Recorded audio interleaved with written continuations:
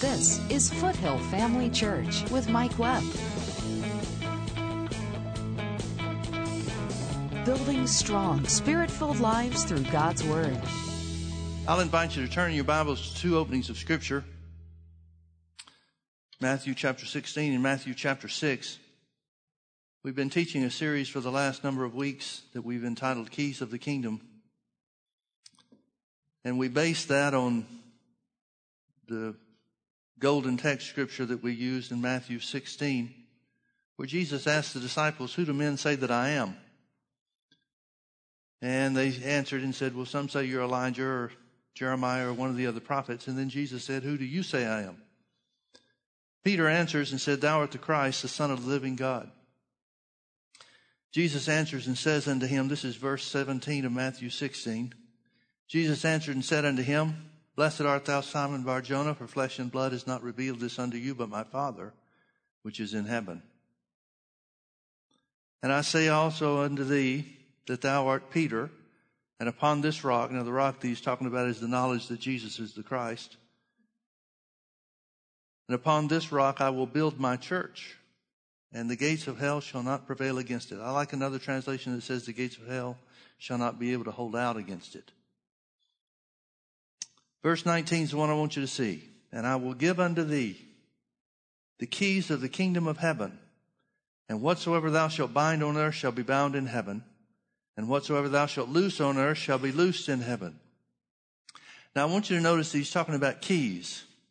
He says, "I'll give you the keys of the kingdom of heaven." Now, people didn't have locks on the doors in those days like we do, so the keys he's talking about are not things that unlock doors or buildings or anything like that. What he's talking about is a key is making you a master.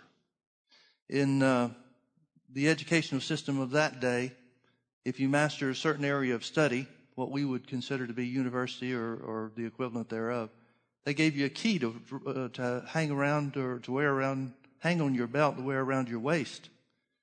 That way everybody could see that you had mastered that certain area of study. So Jesus is talking about making them masters. Well, masters of what? He said, "And I will make you masters of the kingdom of God." And notice what that entails. "And whatsoever thou shalt bind on earth shall be bound in heaven. Whatsoever thou shalt loose on earth shall be loosed in heaven." Now, whatever you think about binding and loosing, and there's a lot of goofy teaching out there about it, but whatever you think about binding and loosing, one thing is for certain, and that is, he's talking about the exercise of authority. He's talking about you deciding for yourself how things are going to be in your own life. Now, in Matthew chapter 6, Jesus is asked by the disciples to teach them to pray. They said, "John's disciples taught them to pray. Why don't you teach us to pray?" So he gives them what the church world knows as the Lord's Prayer. It's really not the Lord's Prayer, it's the disciples' prayer. And it's not a New Testament prayer. It was a prayer for the interim period of time while Jesus was here on the earth. Because Jesus said in that day, following his resurrection, "You shall ask me nothing, but whatever you ask the Father in my name, he'll give it to you." So New Testament prayer is in the name of Jesus, directed to the Father in the name of Jesus. Well, the name of Jesus isn't in that prayer that Jesus gave his disciples. So it's for a period of time, a short-term period of time while Jesus is here on the earth to fulfill the plan of redemption. And notice in verse 10, you could quote the Lord's Prayer, I'm sure, as well as I could. But one thing we want to pull out of there is that Jesus said, "Thy kingdom come. Thy kingdom come." Now, he's talking about God's kingdom, so it would be the kingdom of God. And notice what he tells the disciples to pray. "Thy kingdom come." Well, that means it hadn't come yet then, doesn't it? Jesus wouldn't tell them to pray that God would cause something to come that had already come. So we see that it's the will of God for the kingdom of God to come, because he wouldn't tell them to pray something that was against God's will. Now, what is this kingdom of God? For a long time, I looked at this phrase, the kingdom of God or the kingdom of heaven, and in most cases, those are interchangeable terms. There are a few isolated cases in the New Testament where the kingdom of heaven is talking about something other than what we have here on the earth now. But for the sake of our discussion this morning, we'll only use the scriptures in which the kingdom of God and the kingdom of heaven mean the same thing. So when Jesus says, "Thy kingdom come," I've always, until recently, very recently, looked at that as just kind of a generic phrase, the kingdom of God. Well, what is the kingdom of God? Well, the kingdom of God is all the things that God wants for you. The kingdom of God is all the things that Jesus has accomplished for you. The kingdom of God is anything that pertains to God. You know, Jesus said, seek first the kingdom of God and his righteousness, and all these things will be added to you. So that just means keep your focus on heaven, spiritual things, and so forth. But folks, I was wrong. The kingdom of God is not a generic phrase. It's one that Jesus gave us a definition for. And he gives it to us right here in verse 10. He said, thy kingdom come. Here's what the will of God is. For the kingdom of God to come. Now, what is the kingdom of God? Jesus defines it. Thy will be done on earth, even as it is in heaven. If you look at the things that Jesus designated and commissioned his disciples to do, over in Matthew chapter 9 and 10, over in Luke chapter 9 and 10, you'll find that Jesus gave them power over sickness and disease. He commissioned them and gave them authority to cast out devils. And then he told them that wherever they went, whatever city they went into, he said, if the city will receive you, heal the sick that are therein and say, the kingdom of God has come nigh unto you. That means it's near. Well, we know it hadn't come because Jesus told them to pray that it would come. But it was close. It was near. Every time it talks about the casting out of devils, it talks about the healing of sickness and disease. And Jesus equated that, connected that with this phrase, the kingdom of God. The kingdom of God is very simply anything that God wants for you in heaven and is provided for you in heaven. That's his will for you to have here. It's the condition in which the will of God is done for you here on the earth, just like it is in heaven. Now, folks, you know as well as I do that most of the church world is looking at heaven as a means of escape. Oh, won't it be a great thing when we finally get to heaven and get rid of this old nasty world? But this old nasty world is supposed to be very much like heaven and for you in your life now. At least that's what Jesus said. Now, notice with me over in John chapter 3, Jesus is approached by a man that's a member of the Pharisees, probably the Sanhedrin, the council that put him to death just a few years later. A man named Nicodemus, and he came to Jesus by night. It's an interesting thing. Anytime Nicodemus is mentioned, and he is mentioned 3 or 4 times, every time he's mentioned, he always is referred to as the one that came to Jesus by night. Apparently, he was too afraid of his fellow Pharisees and the repercussions for Jesus to be visited during the day. But there were some of the Pharisees that believed in him, and apparently Nicodemus was one of them. So I want you to notice what Nicodemus does, what he says to Jesus and how Jesus responds. We'll start in verse 1. There was a man of the Pharisees named Nicodemus, a ruler of the Jews. The same came to Jesus by night and said to him, Rabbi, we know. Now I want you to notice what he knows.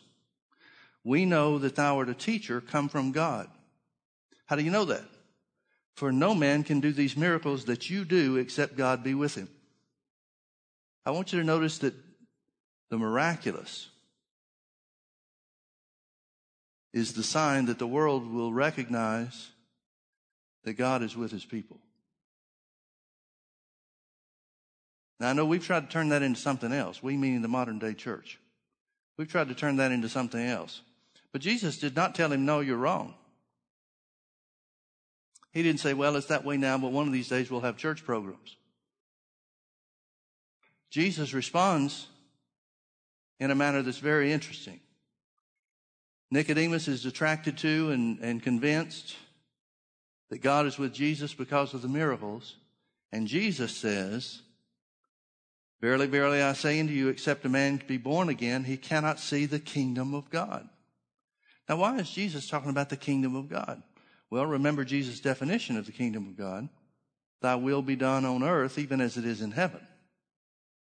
So the miraculous, the miracles that Nicodemus has witnessed in and through Jesus' ministry, is simply the will of God being done on the earth just like it is in heaven.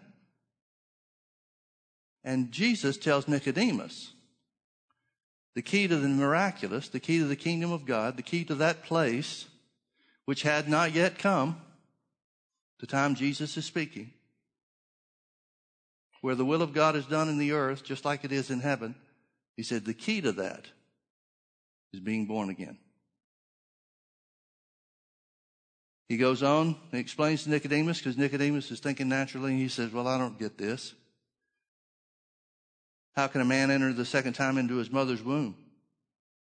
Jesus answers in verse 5 and says, verily, verily, I say unto you, except a man be born of water, that's natural birth, and of the Spirit, that's the new birth, he cannot enter into the kingdom of God.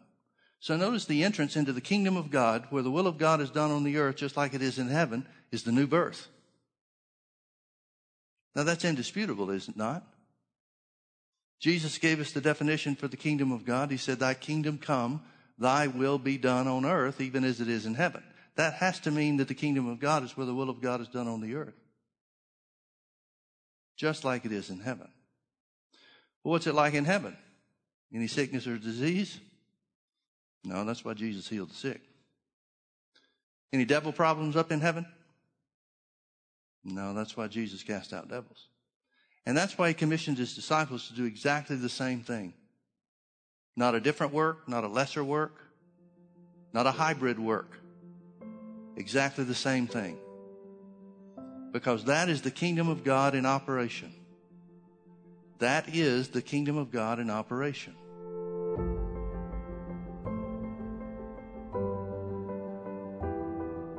The wrath of God was poured out upon Jesus during the time that he was in the heart of the earth. Jesus was born again, and he was raised from the dead. The Bible says he was raised from the dead when you were justified, when you were declared righteous. In other words, the price was paid, and God said, that's enough. Mankind is declared righteous because of the sacrifice of my Son.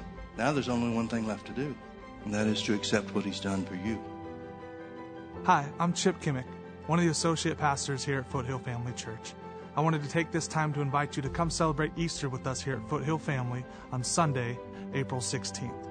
Enjoy some fellowship, worship, and a message by Pastor Mike about the hope that Jesus has brought us. Come join our family on Easter Sunday. Foothill Family Church is in Orange County at the corner of Bake Parkway and Lake Forest Drive. We'll have 2 services on Easter Sunday at 9:30 a.m. and 6 p.m. To learn more about how you and your family can connect with Foothill Family Church, simply log on to mikeweb.tv. Foothill Family Church, building strong, spirit-filled lives through God's Word. And the Bible says, as a matter of fact, why don't you turn with me over to Colossians chapter 1. We've referred to some of these scriptures before. We're covering some ground that we've already covered. But for the sake of those that weren't with us, it's important to lay the foundation for these things again. Paul, in writing to the Colossians, talks about the work that Jesus did.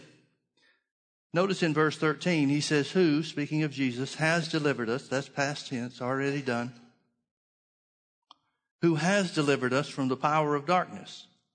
That would be the kingdom of the devil, the kingdom of Satan, the kingdom of darkness. He has delivered us from the power of darkness and has translated us into the kingdom of his dear Son. Now, his dear Son has to refer to Jesus, does it not? So if the kingdom of, the Bible says Jesus, through his work of redemption on the cross, his sacrifice, death, burial, and resurrection, has translated us, placed us into the kingdom of his dear Son. Well, what would the kingdom of Jesus be if not the kingdom of God? In other words, thy kingdom has come through the new birth. Thy kingdom has come through the new birth. Folks, the Bible is telling us specifically and certainly that it can be and it should be for you here on the earth, because you're born again, because you've been made righteous by the blood of Jesus. Therefore, it can be and should be for you here on the earth just like it is in heaven. If the Bible is true, that must be the fact. Now, turn with me over to Mark chapter 4. We looked at some of these things before as well, but we want to go over some of it again, and we want to go a little bit further. Mark chapter 4. Jesus begins to speak by parables, and after the first parable of the sower sowing the word is over, the disciples come to him and ask him the meaning of this. And Jesus answers, beginning in verse 11, Jesus answers unto them, unto you it is given to know the mystery of the kingdom of God. The mystery of the kingdom of God. You go look in the Bible, look up in the Bible, the New Testament, how many times kingdom of God is referred to. Specifically, how many times the Bible says Jesus went about preaching the gospel of the kingdom and things to that effect. And it'll be an amazing thing to you. That is, if you had the idea that I used to have about it just being kind of a generic term. Jesus preaching the gospel of the kingdom could mean anything in my former thinking. I don't think that way anymore. I believe Jesus is specifically teaching. Now, I'm sure he did in a variety of ways. But I believe Jesus is specifically teaching wherever he goes that God wants it to be for you just like it is in heaven, right now, here on the earth. In fact, the Bible tells us, we looked at this before as well, in Luke chapter 4, it tells us that he preached from Isaiah 61, what we know of as Isaiah 61, where he said, the Spirit of the Lord is upon me to preach the gospel to the poor. To preach, that means to proclaim the good news to the poor. Well, what's good news to people that are poor? You don't have to stay poor. He said he was sent to heal the brokenhearted. Well, we know he did that. Brokenhearted doesn't mean hurt feelings. I think too many Christians are walking around with hurt feelings. They need to man up and realize who they are in Christ. No, he's talking about a brokenness in spirit, a breach in spirit. See, sickness has a spiritual origin. That doesn't mean the individual has sinned. But it means sin is the original cause of sickness and disease. That's why Jesus paid the price for sin. Not just your sins, but for sin. The origin of spiritual death. He says he was anointed to preach deliverance to the captives and recovering of sight to the blind. Notice how people are set free that are in captivity. Through preaching. Through the hearing of words. Well, what words would Jesus have preached that would cause people to be free? Would it not be the preaching that God wants them to be free now, here on the earth, just like they're going to be free in heaven? Notice he said the same thing about recovering of sight to the blind. That comes through preaching. Remember that Jesus said, upon this rock, the knowledge that he's the Christ, and the knowledge of what he will do, in their case, will do for us, has done on the cross. He said, I'll build my church, and the gates of hell shall not prevail against it. The knowledge that God wants things to be for you here on the earth, just like they're going to be in heaven when we get there, will break the devil's power over your life if you act on it. So Jesus says in Mark chapter 4, verse 11 again, he said, unto you it's given to know the mysteries, the secrets of the kingdom of God. The kingdom whereby God's will is done on the earth just like it is in heaven. Now, folks, I want you to understand there's a secret. It's not a secret that's supposed to be hidden from the people of God. But it certainly is hidden from the world. And unfortunately, it's hidden from too many Christians. But there is a secret to it. Well, what is the secret? Well, Jesus explains the parable. He explains that the sower is sowing the word or speaking the word of God. He said there are different kinds of people that produce different kinds of results. Some people hear it and the devil is able to plant doubt in their mind immediately and do away with the power of the word that they heard. Some people are like stony ground, who initially hear the word, but they don't have any root in themselves or have any moisture. They don't continue to water the word. When the Bible talks about watering the word, it's talking about continuing to speak it. See, the first time you speak the word of God, you plant it. Every time thereafter you speak the word, you're watering it. So he's literally saying there are certain types of people that won't stay with it. Because affliction and persecution arises for the word's sake. That tells us that the devil will stir up trouble in your life to try to distract you and hinder you from acting on the word. That means also the devil will stir up people in your life that will try to ridicule you or put you down for speaking the word in your situation. And those are enough for some people to turn loose. There are other types of people that Jesus identifies as those that fell among thorns. They get distracted by the cares of this world. The deceitfulness of riches, the lust of other things, and the cares of this world enter in. Do you know what the deceitfulness of riches is? It's very simple. It's the idea, the thought, or the attitude that money will solve all your problems. Whatever problem there is, if we just throw more money at it, man, that'll fix it. That's really worked for the war on poverty, hasn't it? Trillions of dollars have been spent. And there are more people in poverty than when it started the program. Money's not the answer to anything. Well, let me change that. Money's not the answer to everything. But there are some situations that money's the only answer for. And God knows that. And some people just get caught up with the daily affairs and so forth. The important thing is there are some types of people that will allow themselves to be pulled away from speaking the word. But there is one type of people, one type of ground that Jesus identifies that brings forth fruit in different measures, some 30-fold, some 60-fold, and some 100-fold. Those are the ones that don't let the affliction of persecution stop them. They had the same situations to deal with that the stony ground had.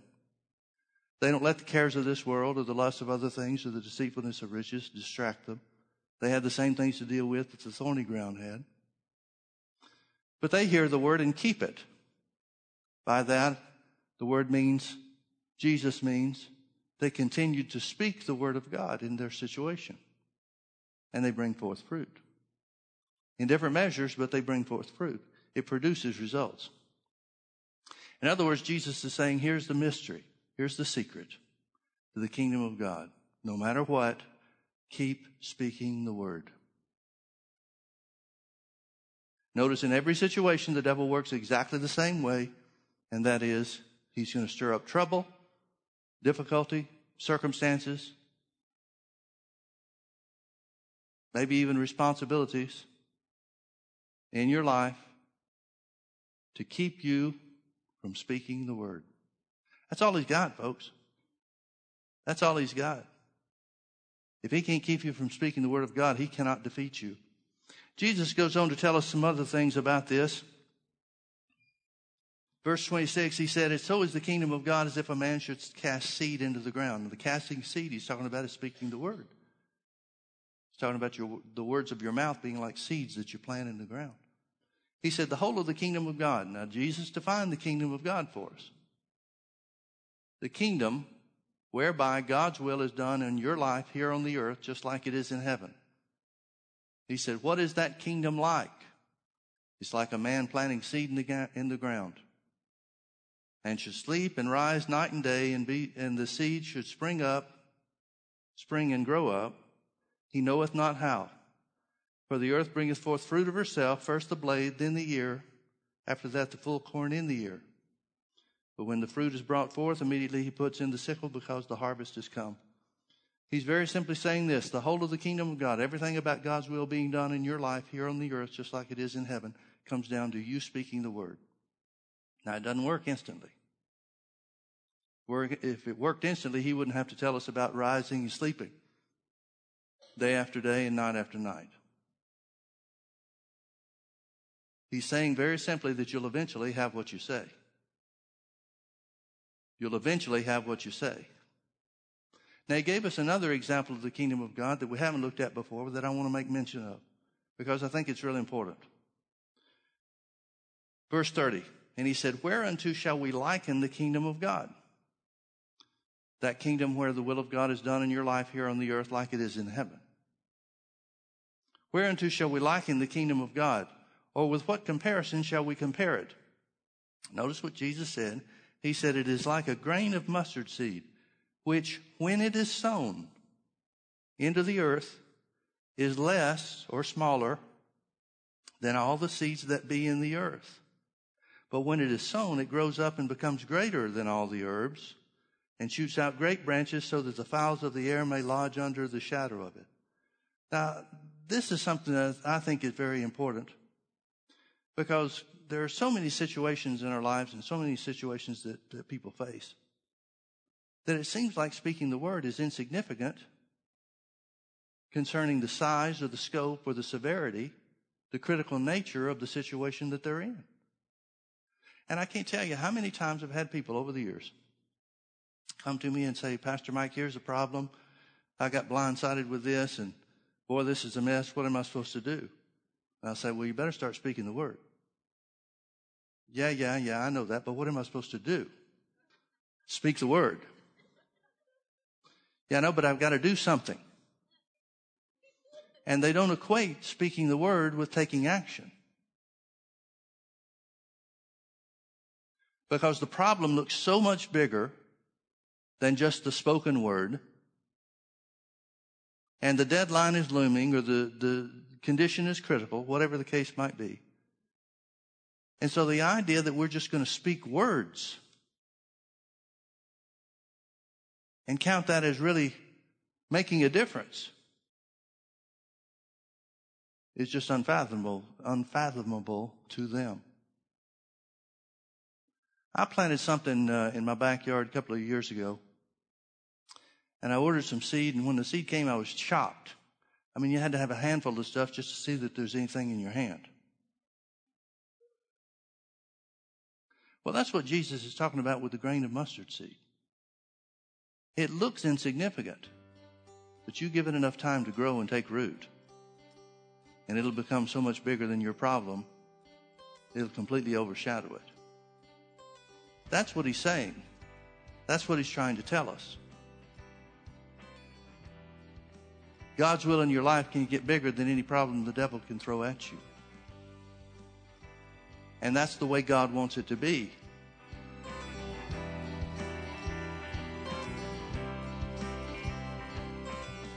Jesus defined the prayer of faith by saying, what things soever you desire, when you pray, believe that you receive them and you shall have them.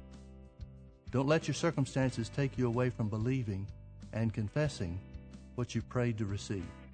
Thanks for watching today. Come visit us at Foothill Family Church. This is Foothill Family Church with Mike Webb. No wonder the Bible says, greater is he that's in you than he that's in the world. What defense does the devil have for you throwing the word of God in his face? The power of God that cannot be broken. What defense does he have? None whatsoever. Join us Sundays at 9:30 a.m. and 6 p.m. or Wednesdays at 7 p.m. Visit us online at mikewebb.tv. Foothill Family Church, building strong, spirit-filled lives through God's Word.